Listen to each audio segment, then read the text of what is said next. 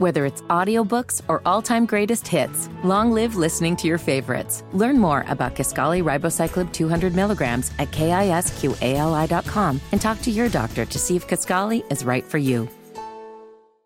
We just talk college football. Now we talk the pros with a real pro, a man who knows himself some football, especially Carolina Panther football. Charlotte Observer's Carolina Panthers beat reporter. Also, our weekly Tuesday at 11:20 guest, the great Ellis Williams. What's up, buddy? Yo, man, things are well. I'm just kind of enjoying this calm before what is probably a Carolina Panthers quarterback storm. We're getting a couple weeks here of silence, so I've been enjoying what is a small break, if you will. So have you done, like, when I unplug, like I went on vacation last week, when I unplug, that means I'll even unplug from sports, unless it's like the NBA draft. But, like, for the most part, I didn't watch a lot of baseball, didn't watch the Stanley Cup Finals. I really tried. Is that what you did? Have you just been catching up on, like, the Umbrella Academy and maybe some Obi-Wan? You read my mind. That's exactly where I was going with this. I just finished Obi-Wan. I'm looking forward to Stranger Things Part 2 dropping on July 1. Saw Jurassic World Dominion, Top Gun Maverick, and Lightyear all last week. Besides the NBA draft, like you said, yes, I was relaxing, chilling all cool, and enjoying some cinema and recent TV, man. What really scares me about Stranger Things is I can never tell whether when they kill more people early in a season, whether that means the end is just going to be total annihilation or whether more people will be spared.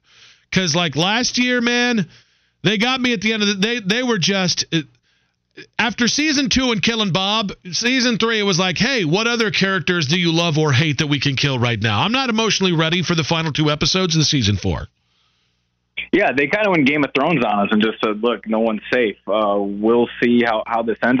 News to me, they're doing season 5, supposedly. So really this is going to just keep rolling and rolling. And you can kind of assume the core people are never really going to leave us, right? I really want season 5 to be set in like 1991. I don't really know why, but I just feel like a little bit of a time leap would be really good. In the meantime, Ellis, I will start here. I'm going to start with a question that I asked you about 100 times so far this offseason, so let's make it 101. Who starts week 1 for the Carolina Panthers at quarterback? Man, and I think depending on when you've asked me, I've changed my answer. Like, I think the origin of this question, I may have picked Kenny Pickett. You know, and now that's obviously far from a possibility, and now we're landing on, you know, if you asked me yesterday, I probably would have said Baker Mayfield, but now I'm following tweets, either live. Baker's at his youth football camp in Norman, and he's holding a little makeshift press conference, and he's saying that if the Browns were to reach out to reconcile, he'd perhaps be open to playing for them again. This is just this drama keeps unfolding, and that's kind of why I came on here and said a calm before a Panther storm. Because, you know, now if we're going to get a new cycle of is Baker willing to go back to Cleveland, which from my reporting and my understanding, I did not think was a possibility at all. So this just keeps changing, keeps developing. And so perhaps next week I say Jimmy Garoppolo, but I really can't argue out of his injury history. And so does that bring us back to Sam Darnold, man? Because it won't be Matt Corral, but I could be wrong there too. I feel like the Panthers, with their inaction at quarterback, have basically forced all of us to resort to galaxy braining. Right. And you don't feel sure about any of it. You can talk me into any of these realities. They all sound like the best case scenario, but external factors might complicate this yet again. So I think this is interesting, and you did come from Cleveland. You were at Cleveland.com before you came down here, and I throw that out for this next question. Today is also the beginning of the Deshaun Watson hearing with the NFL Players Association, trying to figure out what punishment Deshaun Watson will get. Do you think that the result of that could be tied to Baker Mayfield's availability and potentially Baker Mayfield's ending up in Carolina? At first, I thought that Cleveland's slow playing this had to do with Deshaun Watson's looming suspension. Like, they just wanted clarity on how many games before dealing Baker.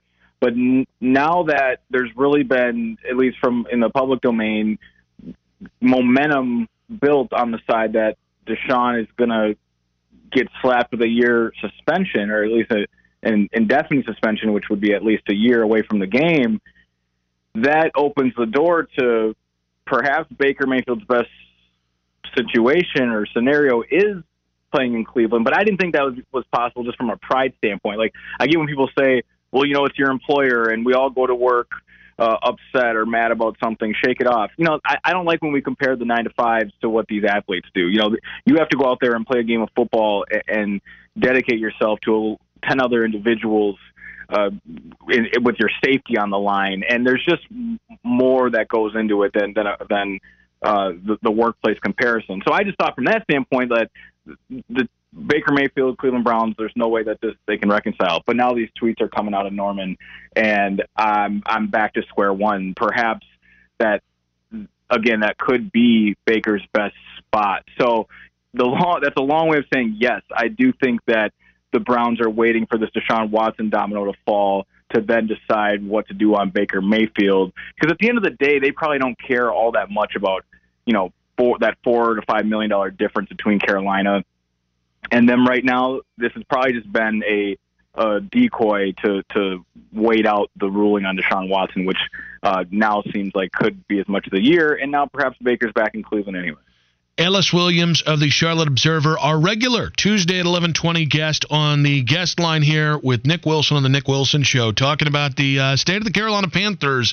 So we are in the offseason, and I'm about to give you a kind of question that we ask in the offseason, looking ahead, looking at this roster, guys that they brought in over the last 3 years. If I ask you to name one or two under-the-radar guys that you think are going to take a step or be more impactful than maybe we think going into this year, what names would you pull out of the hat? Man, that's a fun question. I really think Robbie Anderson is going to bounce back and have a nice year. And I preface it with saying if he comes into camp and has injury issues and a hip and a hammy and has early ailments that would then allow us to infer he wasn't really taking care of his body throughout the offseason, then I'm allowed to revoke this. But I think Robbie Anderson has a chance to come into a Ben McAdoo system, really capitalize on some yak opportunities. He'll always be a guy who's able to win deep and on double moves. He's going to get plenty of single coverage. It wasn't the way defenses were playing him last year. It was more just system and not having any timing with either of the quarterbacks. So when I'm looking at the offense, I think Robbie Anderson has a chance to bounce back and remind people what he's capable of. And then this one is more obvious, but I am just really excited to see what J.C. Horn does, working with Steve Wilkes now, the defensive back coach.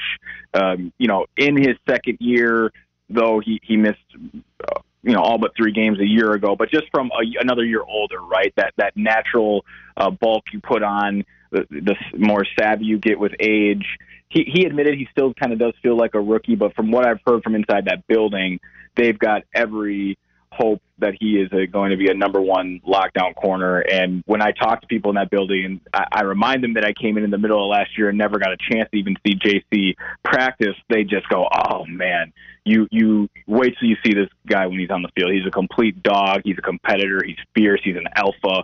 Everything you want to hear about the sicko world that is a number one cornerback, right? So I'm really excited to see JC. And then assuming Robbie comes in healthy and is taking care of his body these 5 weeks leading up to camp, I think he could be a really underrated part of this offense. I wish teams would tell us more who the betas were, right? Like, if you're going to tell us who the alphas were, like, let me tell you, our number 3 corner could be a number 2, but he's a bit of a beta, but we still love him. Follow this man on Twitter at Book of Ellis.